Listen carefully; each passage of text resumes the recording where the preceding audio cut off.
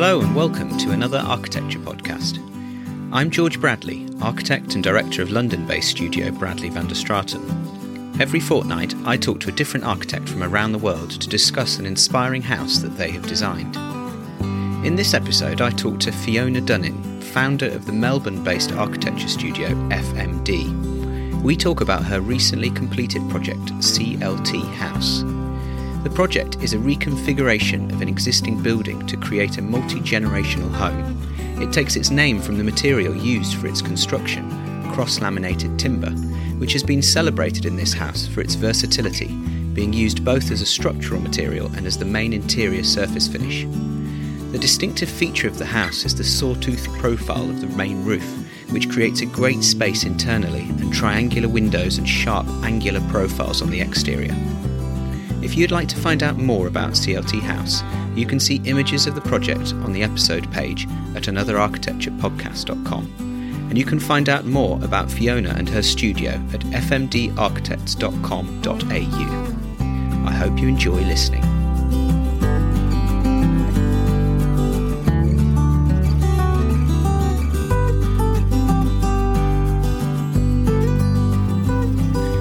Hello Fiona, thank you for joining me today on the podcast.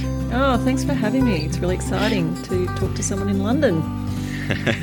Well, obviously today we're talking about CLT House, but I thought it'd be great to just start with maybe if you could introduce for anybody that doesn't know you and your practice, if you could just give a little introduction about who you are and what you do.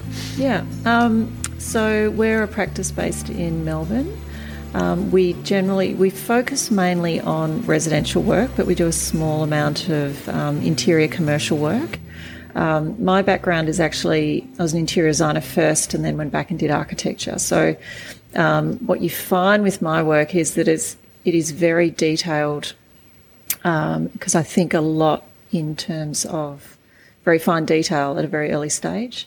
And the interiors are quite obsessive and quite strong conceptually as well. So my thoughts are always about the architectural idea and then transferring that down to the finest detail as we get through the house. So that's kind of how we work. And we always try and find a story in every project, and that's why our projects often have a sort of unusual names to them, so they're very personalised towards our clients or the site or whatever it is. In this case, CLT. And CLT, I mean, where does that name come from? Obviously, it's obviously to do with the material that's cross-laminated timber. But where was maybe a little bit of background about the project of where that came from? And did it start as CLT House? Was it always a mission to work with that material? It actually was. So the client came to me. This is terrible to say, but 10 years ago. And we were both really interested and committed to using CLT. At the time, there was that one of sort of the early projects in London, actually, that was a multi-residential building in CLT. And we were sort of looking at that. We were actually liaising with engineers in London at the time. So there was a lot of research and there wasn't many buildings built out of CLT. So we were sort of on board fairly early. And for various reasons, the project got put on hold by the client. And so it took a few years to get going. But then designing with CLT, you have to design with it from the outset. You can't design a building and then think, I'm going to make it CLT. It sort of doesn't work that way because you have to design a really efficient structural system. So you have to really work with it from the word go, and that takes a lot of assessment and sort of testing the viability of it for the project in those early stages as well. So yes, it was designed from the beginning with CLT. So a lot of listeners will be familiar with what CLT is as a material, but do you want to, for anybody that maybe doesn't know, do you want to explain kind of what you were using here and perhaps why as well? Yeah, so CLT is cross-laminated timber, and the way I tend to explain it is it's like precast concrete panels, but in like giant thick plywood. And so the laminations of the plywood are really, really thick. And basically what it allows us to do is create really large spans without the use of steel. So in this instance, we've got 14-metre spans through the house with these walls that are actually like giant plywood beams. So it's what we call mass timber construction, so using very sort of highly engineered large timber sections to create large sort of spans in the structure. And in this case with CLT, you can use it for everything. So we used it for the walls, the floor, the roof, all of it is structural. But what you do find usually with CLT is, particularly in commercial projects, it all gets covered up. You don't see any of it for fire rating purposes. And in this instance, I really wanted to celebrate CLT as a material because it's actually really beautiful to look at. And I suppose this is where the interior designer side of me came into it as well, as, okay, we've got this fantastic structure, this sort of bridge-like structure, but let's really celebrate how it's all put together and the bones of it on the interior and use it in very fine ways. So we've used CLT for absolutely everything on the interior, so it's all left fully exposed, which looks almost monastic.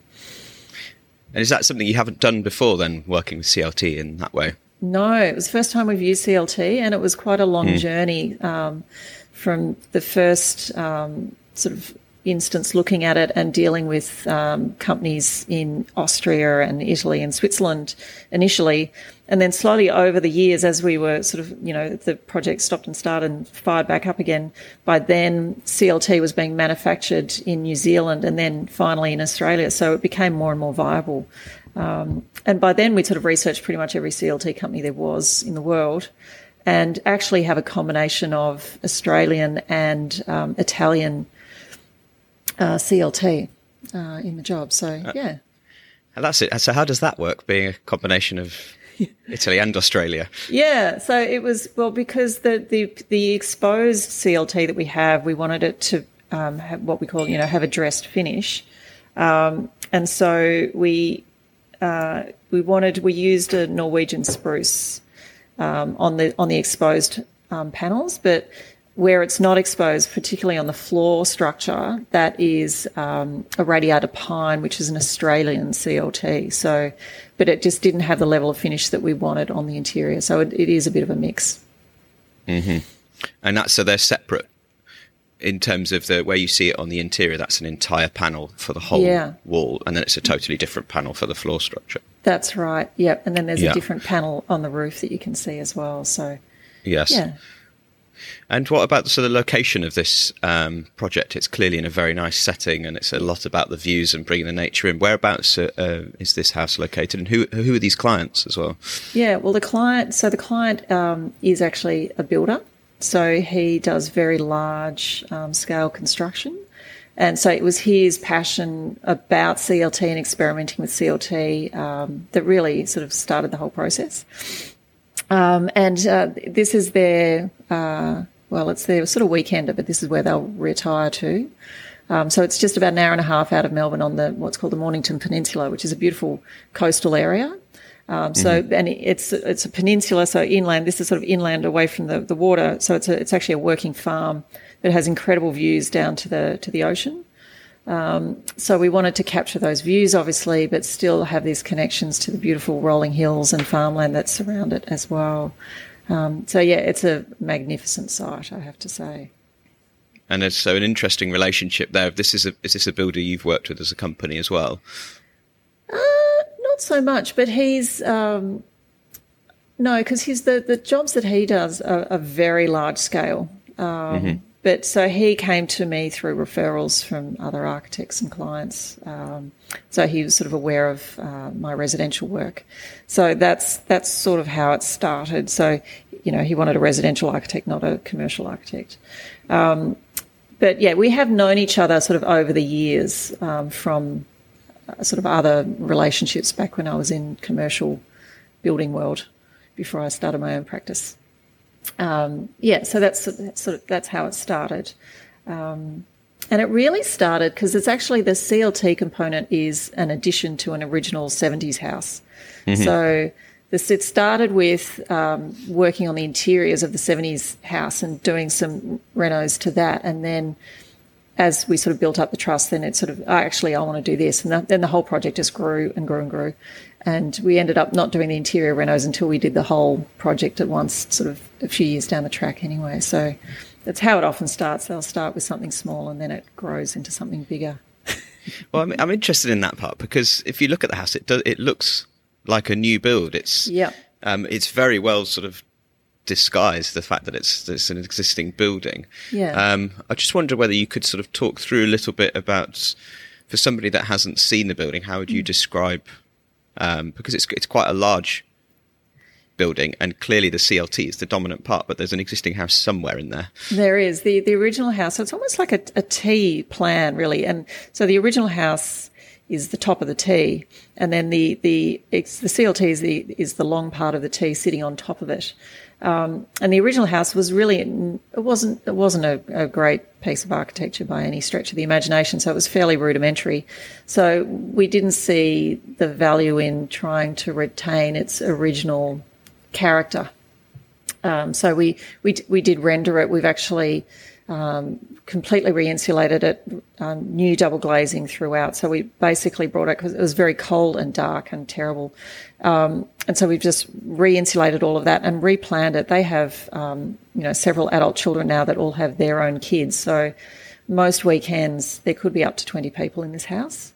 And there was lots of discussions about the other kids getting their own, weekend houses nearby or whatever, but it was really like, well, we can actually make an amazing house and everyone has their space here. So the original house has now become their kids and their grandkids zone. And the new CLT extension is my client's bedroom, sort of study, retreat, library, which and then there's actually sort of spas and steam rooms up there as well, because they often come travelling to Europe and to Austria and Switzerland to all the fantastic spas you've got over there. So we created that for them, and there's also a great little so that this CLT sits on top of the original house, but then spans over sort of this carport area and then lands on a hill on the back of the side. So it looks like when you actually approach the house, what you read is the CLT structure, which looks like a bridge. And so embedded in this hill is the base that's supporting this CLT bridge, and in that is the kids, the grandkids' bunk rooms. So they've got secret access to their grandparents through this secret stair. So they can, and they're separate from the original part of the house. So their kids can now dump all the grandkids in the bunk room, and then they come up and just bother the grandparents, which is fantastic. So there's this really wonderful dynamic between the generations about, how they move through the house and who they go and see. They basically can ignore their parents for the weekend and just get spoilt by their grandparents.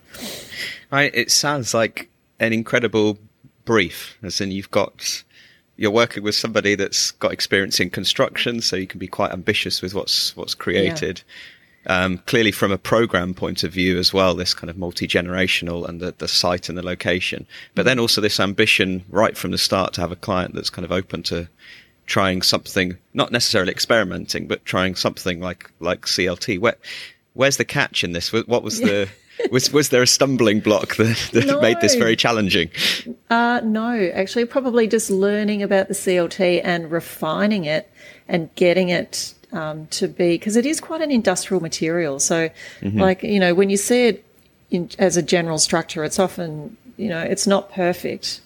So trying to make it as perfect as possible actually took a lot of commitment from us and from the builder to sort of really make sure all the jointing and connections were as refined as possible. So there isn't really a catch. It was a really great project. And I suppose it was really just the length of the project. That was pretty interesting as well, because when we started, there weren't really any grandkids on the scene. So the bunk room originally was a garage for the sports car and a wine cellar. Then that got ditched 10 years later. It was like, we've got about half a dozen grandkids and more on the way. So forget the sports car and the wine cellar, turn that into the kids zone.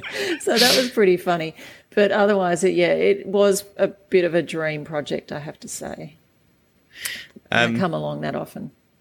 Well, you could tell. I mean, it's a fantastic project, and probably now is quite a good time maybe for us to sort of walk listeners through and talk about these various spaces, because there's so much to talk about in this project. It's very rich in terms of detail, in terms of space. But perhaps maybe if you could sort of take us through sort of the entrance and how you first approach this building, and as we go through, hopefully we'll sort of start discovering some of these details that you've discussed. Yeah. So the approach to the building is one of the most dramatic parts about it, because you come off the main road and you come onto the farmway driveway, and you're sort of elevated, and then you drop down into the site and drop under the main bridge, the main CLT bridge. So, and you'll see that there's these, the bridge is sort of, it's a long rectangle, but it's articulated through these sawtooth roofs that sit on top of it. And so it's this really interesting triangular windows that are the first things that you see, and they're particularly dramatic at night because the building is black. So then all you read as you're coming into sight, if you come in sort of dusk or the evening, are these floating triangles in the sky, which is pretty spectacular. So it is quite a dramatic entry into the building, and then you actually sort of park under the bridge itself and enter the main lobby space. And there's sort of two entries to the building. That's sort of, there's the formal entry to the building, and then there's the working entry to the building, which they generally use, which is directly adjacent to that, which is the mudroom / laundry / drying room. So this is a farm, so it is, it is muddy and messy. So, the family would use that, but there is the formal entry as well. And when I go there, I actually then go around the back. I don't use that entry. I'll go through the back doors. so it's like, oh, which way should I go? I should probably go through the front door nowadays, but no, I don't. I still go through the back door. But so then you come into this main lobby space, and you're introduced to CLT in that entry space with this beautiful stair that's constructed out of CLT and left exposed again. So these beautiful giant laminations of plywood that create the stair, and then the balustrades made out of this expanding mesh, which is quite agricultural. So referencing sort of the farm fences in a relatively refined way, but we are, the materials are not particularly precious in the job, so that you don't have to tiptoe around and not touch anything. You can touch everything here, and it is a very tactile building. And so then you're sort of on the ground floor looking out to the views into the original part of the house, which also houses the kitchens and the bathrooms and so on, and the main kitchen is in that space. And then you turn around and go upstairs into the CLT extension, which is really the retreat space. But it's, when you get up there, there is a really definite rhythm to the building, and that's created by this sawtooth roof.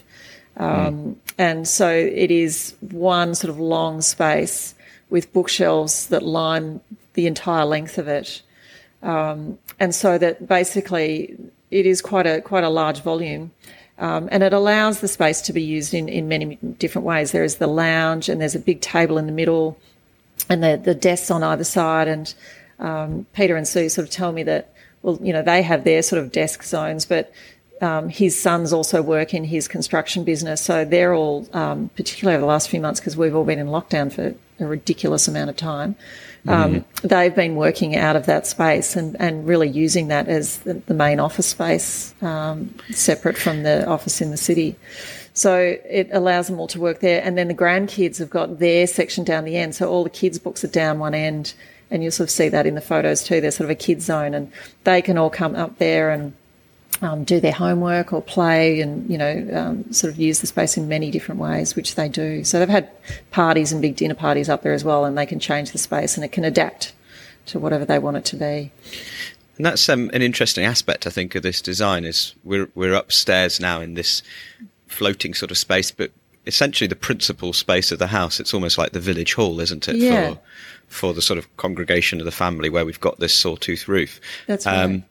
But the fact that it's elevated and lifted up off the ground level, what was the sort of decision making behind that? Because typically, some people, you typically think the principal space you'd be on the ground floor and open up, and you have that obviously with the kitchen. Yeah. But the idea of elevating this sort of shared communal living and play space up into the trees. Yeah, well, one you are in the canopy, the tree canopies, but the other thing is the views back to the water are so much more expansive and dramatic from this elevated level. So they are beautiful on the ground level, but as soon as you get up here and you walk out onto the sort of south balcony, they're pretty amazing. Like, they're just really, it's a completely different view. So people just walk up and go, wow, at the space, and then they turn around and see the view and go, oh my gosh, this is incredible. So it was very much about the view, and so the living space and their bedroom up there has the most spectacular view. So that was the reason about going upstairs to one level. And it is unusual, and an unusual layout, but what it allows us to do is for the sort of their kids to have their own lounge spaces really downstairs, so that they can all separate from each other when they want to. But then they can all congregate up here, and then in summer as well, and use the steam in the spa room, which then spills out onto a northern garden, which is the smaller elevation. So from that aspect, it looks like a very small building. So depending on where you are, every elevation gives you a different perspective of the building and a different perception of the building. And you're talking about the views from the main sort of living space. I mean, that's the thing I love about this project is it's not literal. It's not large expanses of glass to sort of literally show the view. There's very unexpected views and, in a sense, quite controlled views as well, that you've got these low and horizontal rectangular windows that are kind of desk height, but then these much larger windows up in the roof, in the triangular shape of the roof. Yeah. Can you tell us a little bit about that? Because that's a very distinctive part of how this space feels, I think. Yeah, well, those slot windows were very much about cross-ventilating the space. So we wanted to naturally ventilate this space as much as possible. So it's interesting. So we created those slots. And basically those walls are like giant beams, sort of 3 metre high, 14 metre long giant beams. And so they were the maximum allowable cutout we could make to the beams. Right. Yeah. So that's what determined those. But what's interesting is that because they're quite small, then your view and sort of what you perceive through those windows is the smaller details in nature. So you'll focus on a bird on a branch, or, you know, smaller details in the landscape.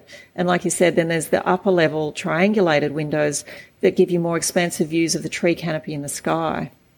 And then to the south, there is a large sort of square window that gives you the long views down to the ocean. So everywhere you turn gives you a different perception of the natural environment that you're in.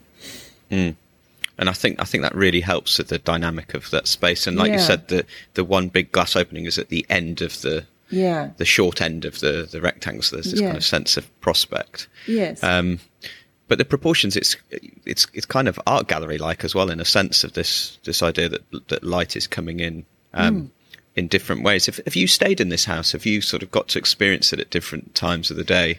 Yeah, I haven't stayed overnight there, but I have, for instance, when we were shooting this house, that we were shooting it over a couple of days. So I was probably spent 2 or 3 days, you know, just preparing for the shoot. So that was quite interesting. So we got to see it from first thing in the morning right through till 10, 11 o'clock at night. So it's pretty amazing. And in the evenings, I really love the view of the building in the evenings. And so inside this space, in terms of materials, it is the CLT. So we've got these exposed timber surfaces. So the sawtooth roof is all exposed and timber in the walls. But then also, once you've got to the level of shelving and desks and things like that, that's also all out of CLT. Was that all stuff that was that able to be made by a carpenter on site? Was it malleable enough to be that flexible, or did it have to be all pre-planned? Well, we tried to maximise the use of CLT. So I wanted everything out of CLT. So that was planned from very much the sort of the outset. But it is very malleable. You can cut it. You can. I mean, all those the big walls and the roof and everything were pre-cut, and even the desks were all pre-cut as well. But if something was slightly off, you could make a slight cut to it. But it was pretty perfect when it all came out. So it was pretty easy to click it all together, really. And it did literally. go together. I mean, what was 10 years in the making was 4 days on site construction, which is crazy. So, but there's a lot of planning to get all that right with CLT. Yeah. I mean, that's quite instant gratification, isn't it? Yeah, 4 that's days. right. Pretty amazing. Was your team kind of there for most of those 4 days then because of the intensity of the period? Or no, unfortunately, no. I was away when it actually finally. Oh no! Yeah, I know. So I couldn't actually see it. So Peter was sending me photos of the whole thing because I was very disappointed that I wasn't there to see it all actually get clicked together. But yeah, no, it would have been amazing to actually see it. But we got to sort of see it all remotely, digitally.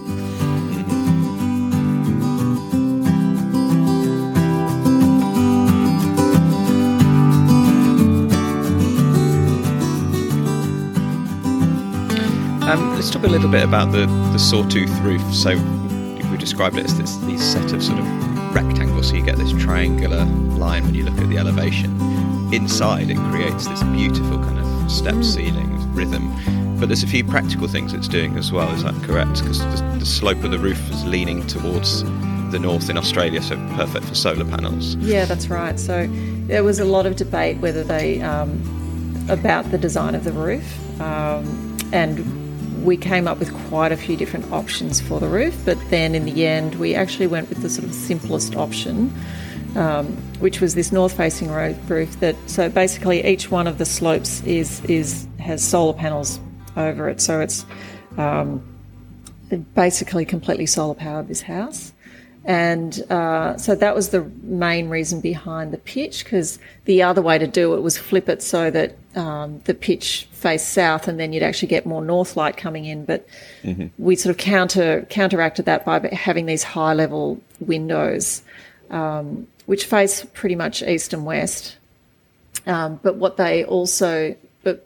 the way the site works is that the western windows, which is the sun in Australia that we really want to protect ourselves from because it's very hot, it's really well shaded by the trees on the site. So by considering the surrounding environment, we could really ensure that we had light where we wanted it, access to light for the solar panels where we wanted it, and sort of get really interesting light through that space. And because a lot of that space is study space, you don't want a lot of direct north light anyway, so it works really well. It is very much like a gallery. Yeah, and there isn't any top light in those triangles, is there? No. So it's a very sort of solid form, and the light's coming from the side. There is, and the other thing the Sawtooth has is in its apex we've got these motorised slots that so we can open those up right at the apex in summer to release the hot air, but then close them in winter to retain the hot air. And we've also got fans that you can't, sort of concealed large industrial fans that are concealed within those recesses. To circulate the air around and reverse it when we need to push the hot air down and so on. So it is really well sort of naturally ventilated. And that theme of the sort of natural ventilation goes through into the other spaces of the house. I think one that I really like is you've got in the bedrooms, you've got the en-suites, the bathrooms, are kind of half opened onto the bedrooms. So it's almost like the design of the bathroom's been approached like a kitchen island, the vanity unit. And you've done that, have you, to allow this cross ventilation across the bedrooms as well? Yeah, that's right. So what we've done is create the bathroom so that the vanity has a window that they can close off. So if they want, acoustic privacy in the bathroom, whatever, they can close it off. But it's generally open to the bedroom.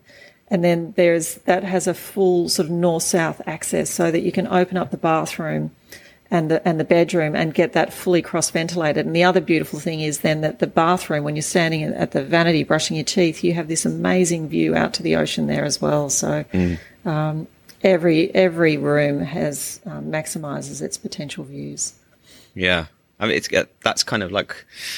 I love ideas like this, that when you look at them, it seems so sort of natural of why wouldn't you design an ensuite like this? But I actually I don't think I've really seen something approached in this way before. No. I don't know why it's not used more in kind of hotel design as well. I think it works Works really well and has that definite practical benefit of the natural ventilation. Yeah, yep, definitely. The space is beautifully lit in the daytime. The principal spaces, the bedrooms as well, that also have this triangular, the sawtooth roof goes into the bedrooms as well. So it's a very sort of sculptural form everywhere. And the daylight levels are just very well balanced in this house because of the sort of balance between the solid surface and the interesting shaped rooms. But obviously, at night time, the way it's illuminated is as important when working with a kind of structural form like this. And you've got some beautiful photographs on the website of the building kind of illuminated like a lantern at night time. Yeah. How did you approach the artificial lighting for this project, and what challenges did this sculptural form present? Because it is such a strong form internally and externally. I didn't want to distract from the form at all. So all the lighting is concealed. So it's all been rebaited into the beams and into the shelves on either side. So they're just long LED strips. So during the day you cannot see them at all. And at night they just emit a soft light all through the space. So the structure, the CLT structure, is just celebrated through the lighting of it as well. So that was really important. And then there is above just on the base of the triangulated window, there's another strip light there that makes them glow at night. So from outside, like I sort of mentioned before, you just see these floating triangles in the sky, which is really quite a bizarre thing. It's almost sort of like little UFOs or something floating in space. But it's a very clever use of the light because you're effectively using the natural surface of the timber to bounce quite a lot of the light off. So that's right. It's the ceiling's acting as a lantern for the room. Yeah. It's a very diffused light. Yeah. I mean, I often have this sort of bugbear generally with like trying to avoid using spotlights in spaces when we're designing living spaces. And here, I think it doesn't have any kind of domestic visible light fittings. It's very architectural light. Yeah, that was really important, and it's something that again, I suppose that's interior designing as well as really designing the lights for the architecture.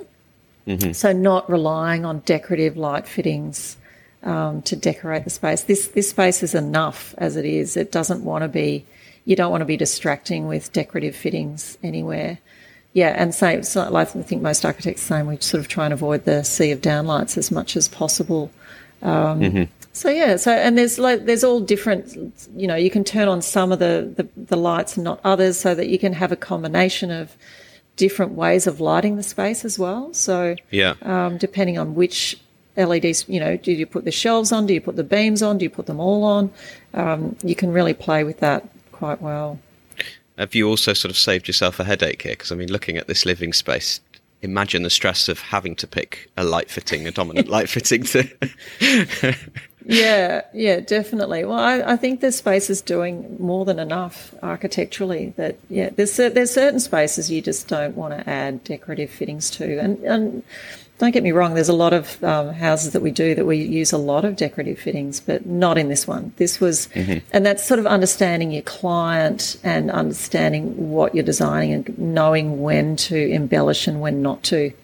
And if we talk about the kitchen space, so this space is on the ground floor, so this is, and it's more of a sort of typical space in terms of it's a flat ceiling, it's in the existing building. Yeah. But there are touches of what's happening above in the new CLT spaces that you've then used downstairs. Do you want to talk a little bit about the kitchen space? Yeah, so the kitchen space is really the pivot point on that sort of T plan where the original house is, and then the new CLT extension pivots off from that point as well. So for me, it's the point where everything comes together. And the original part of the house has a lot of darker, richer materials in it. It's got a lot of bluestone and spotted gum, which is it's an Australian timber, which is sort of quite pinky, reddy colours.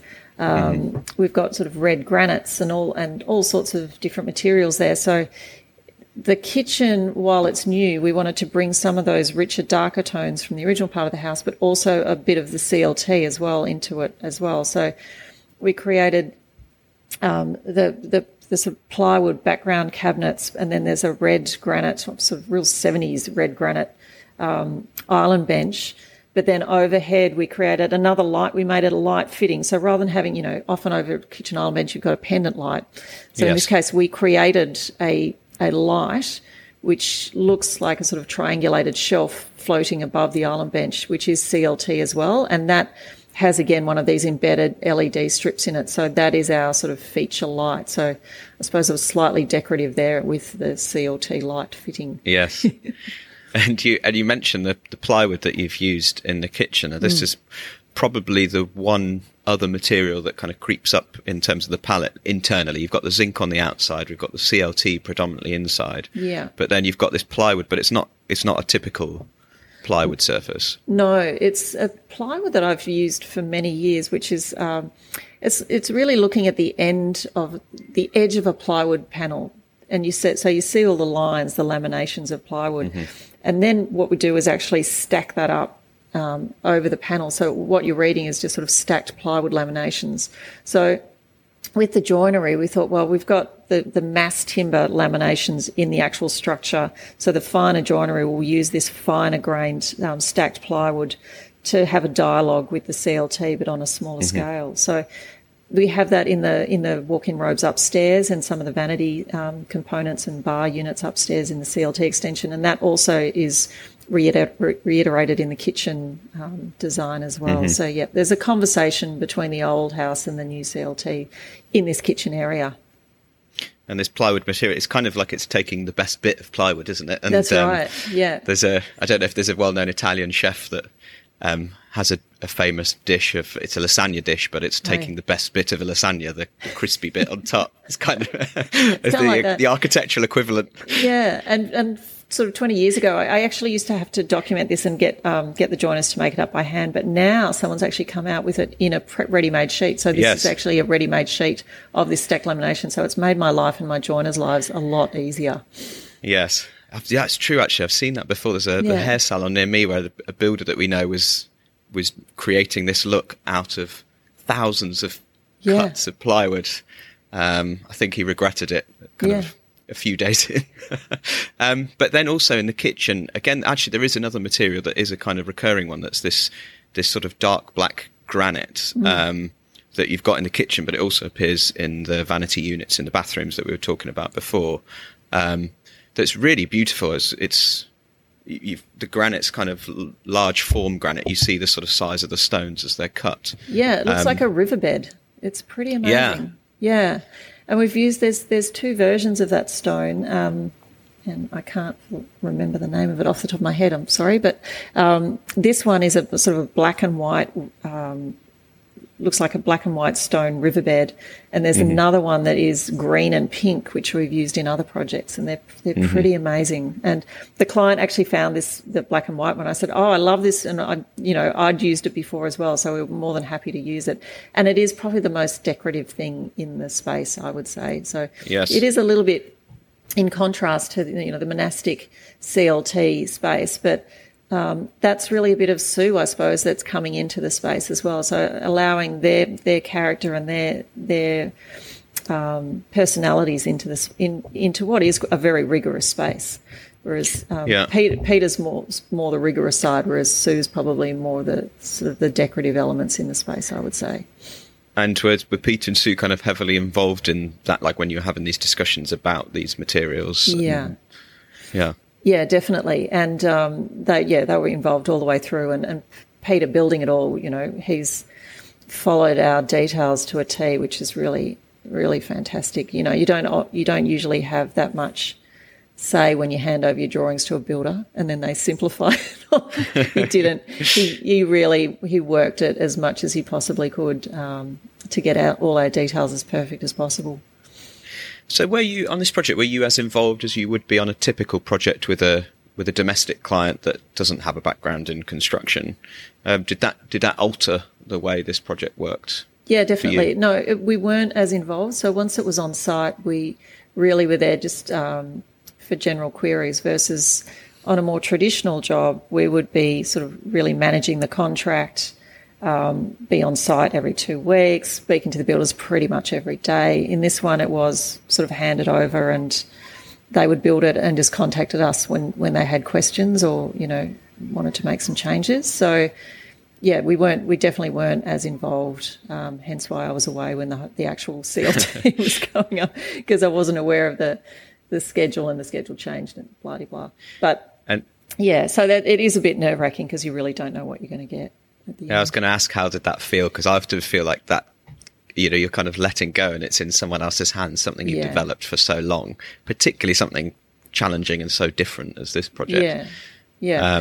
But because I know, it was driven by the client who is the builder, he was so passionate about it, it was in very good hands. And, he's done some amazing work around Melbourne and around the world. Actually, he does a lot of work in the Pacific Islands. But a lot of the work he's done for some very fine architects around Melbourne. So there was no concern, really, that it was going to get, destroyed. Mm-hmm. How did you approach this then? Is it very much a sort of traditional sense of sitting and sketching, or are there any other sort of methods you used? It was definitely sitting and sketching. So he had some ideas about wanting to put something on top, and then we had a look at the landscape and could see this amazing possibilities to create this sort of bridge-like structure. And then there was those conversations. Then I would start working things up in plan, and then we'd start modelling it on the computer. And then Peter would actually build. He would build models. So he would come in with models. Wow. So great.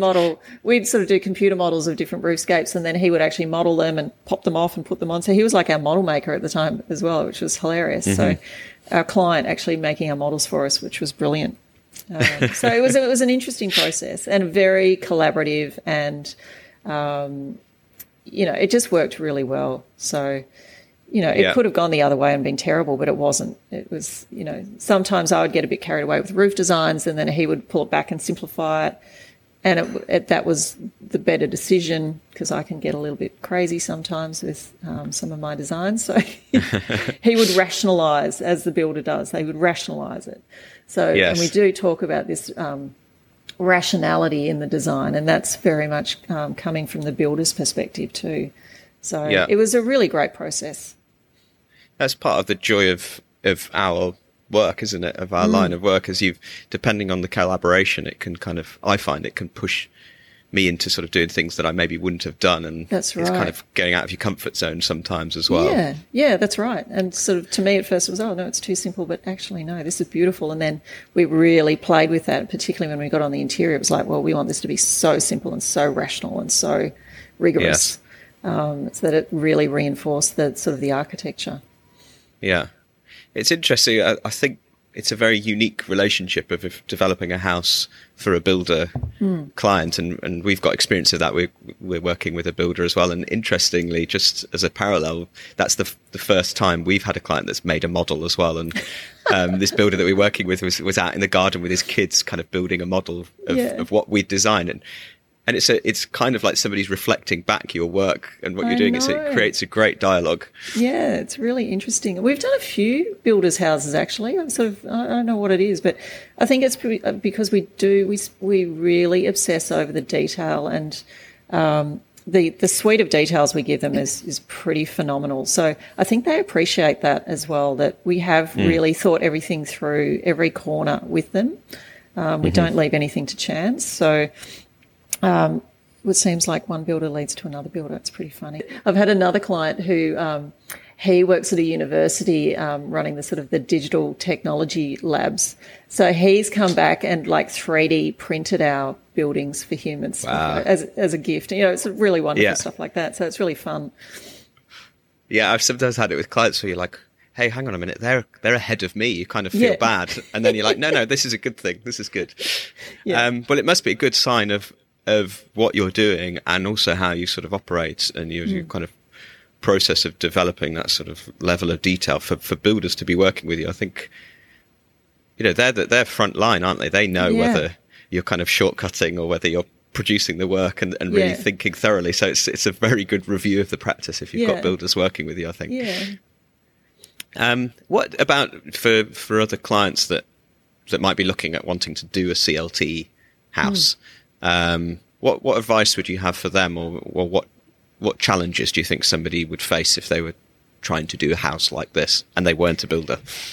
Yeah, I think we'll make sure you get someone who, or get a team. I mean, there was our engineer who specialised in CLT as well. So you've got to make sure the team that you put together has experience with CLT and is passionate about mass timber construction. Because you can't really compromise too much. Once you take it on board, you take it on board wholeheartedly. So you have to be committed to CLT from the outset, and it's not something you can bring in later. It's not as effective or efficient. So it can be a really beautiful material and structural system to work with, and it can be incredibly fast, but it takes a lot of planning. So you need a lot of patience.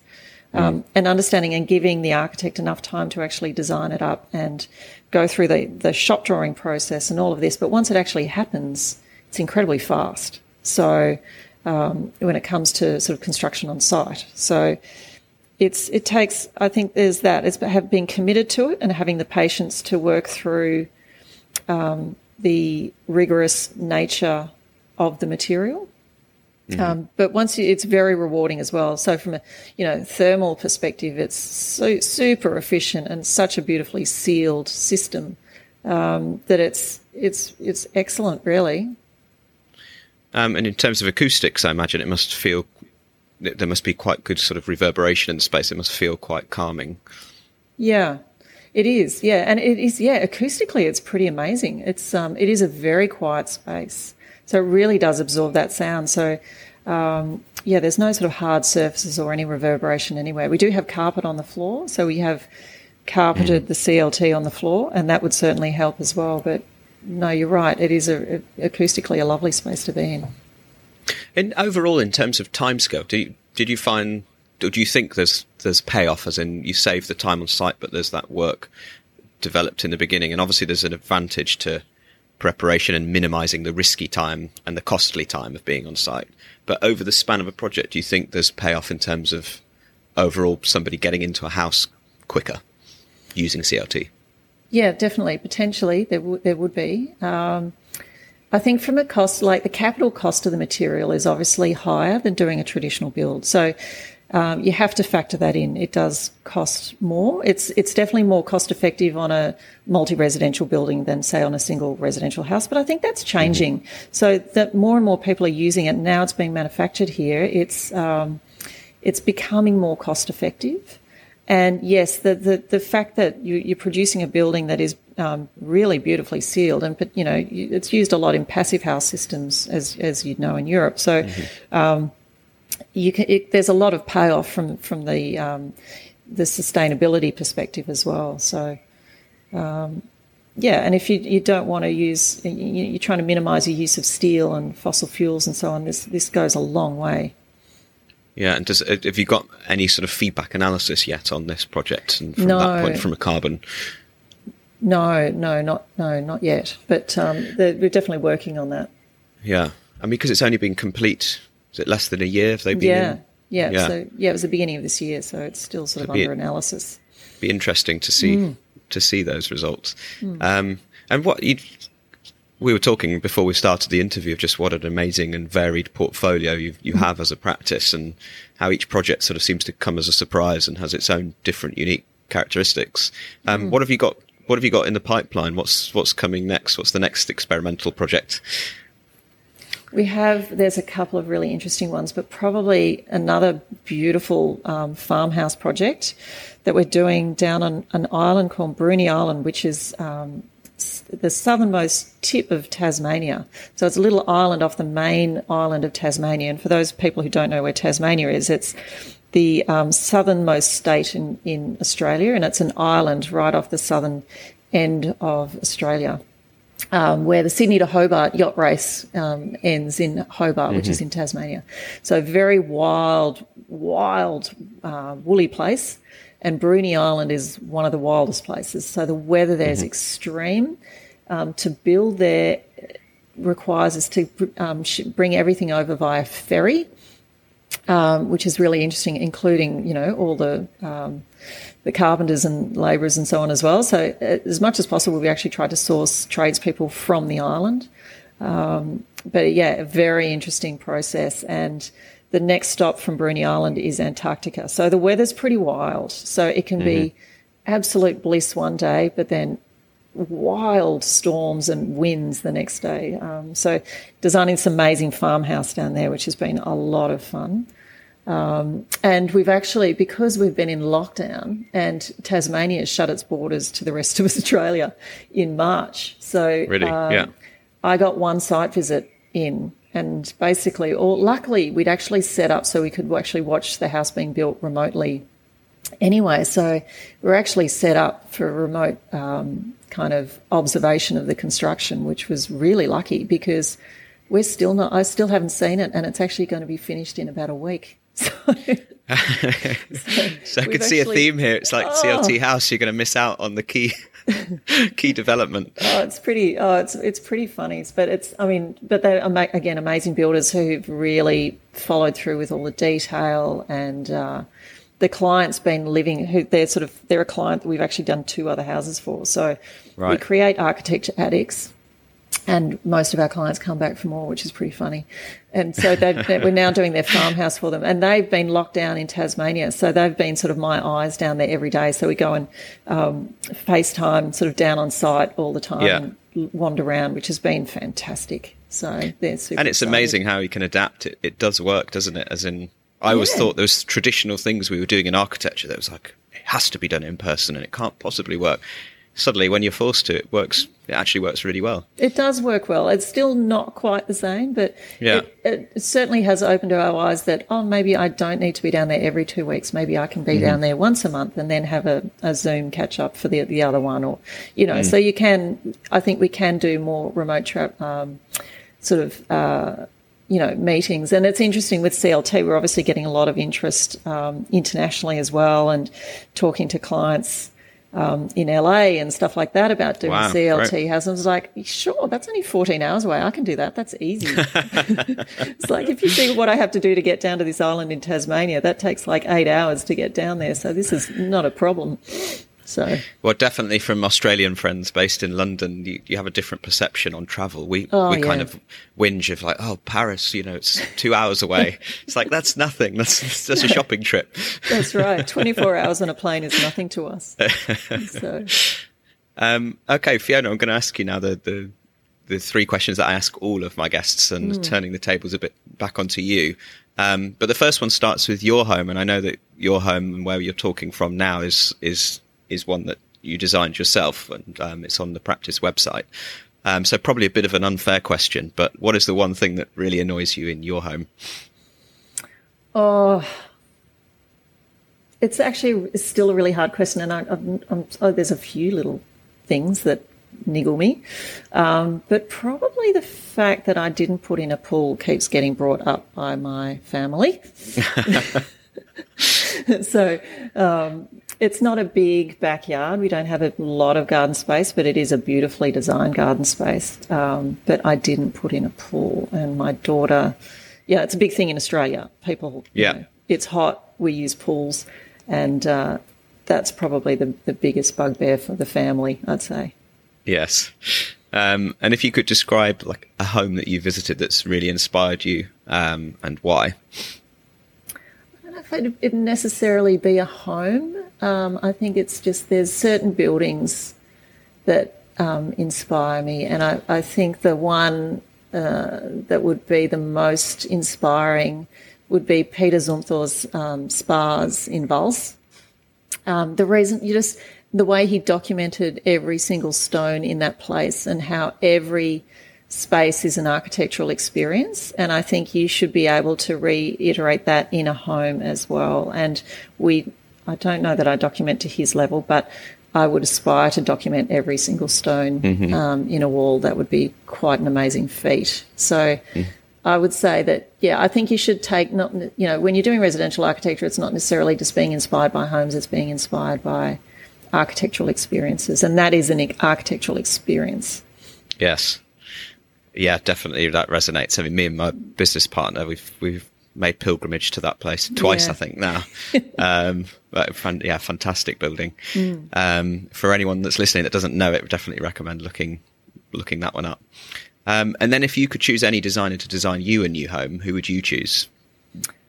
Yeah, that's a really tough one again, but I think they would be probably Japanese, but probably Yue Nishizawa, who is one half of Sana, who did, again, another architectural experience. So there's two key ones on my list, and this one is the Teshima Art Museum, which is this amazing bubble that he did. But the way he approaches architecture is very much like a piece of art. His buildings are not, they're not buildings, they are just art, they are artworks. And that one really inspires me, and I would love to live in a piece of art rather than a traditional home, if that makes sense. Mm-hmm.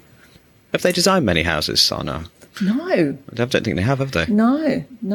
But I think he would be pretty amazing. That would be fascinating to see what they would do.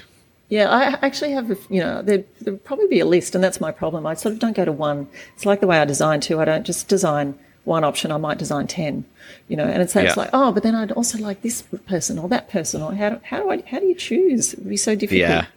Well, I'm aware of how cruel the questions actually are for an architect, but they could get some good answers, so it's great. Yeah. Well, Fiona, I've really enjoyed that. It's a fantastic project. Congratulations on CLT House, and really look forward to. I love sort of seeing what comes out of the practice. It's so varied, but very much look forward to seeing this Tasmanian project when it's been finished. Yeah, you'll love it. We'll have a chat about that one too. Yeah, well, thanks very much for taking the time for joining me today. Thanks very much for having me.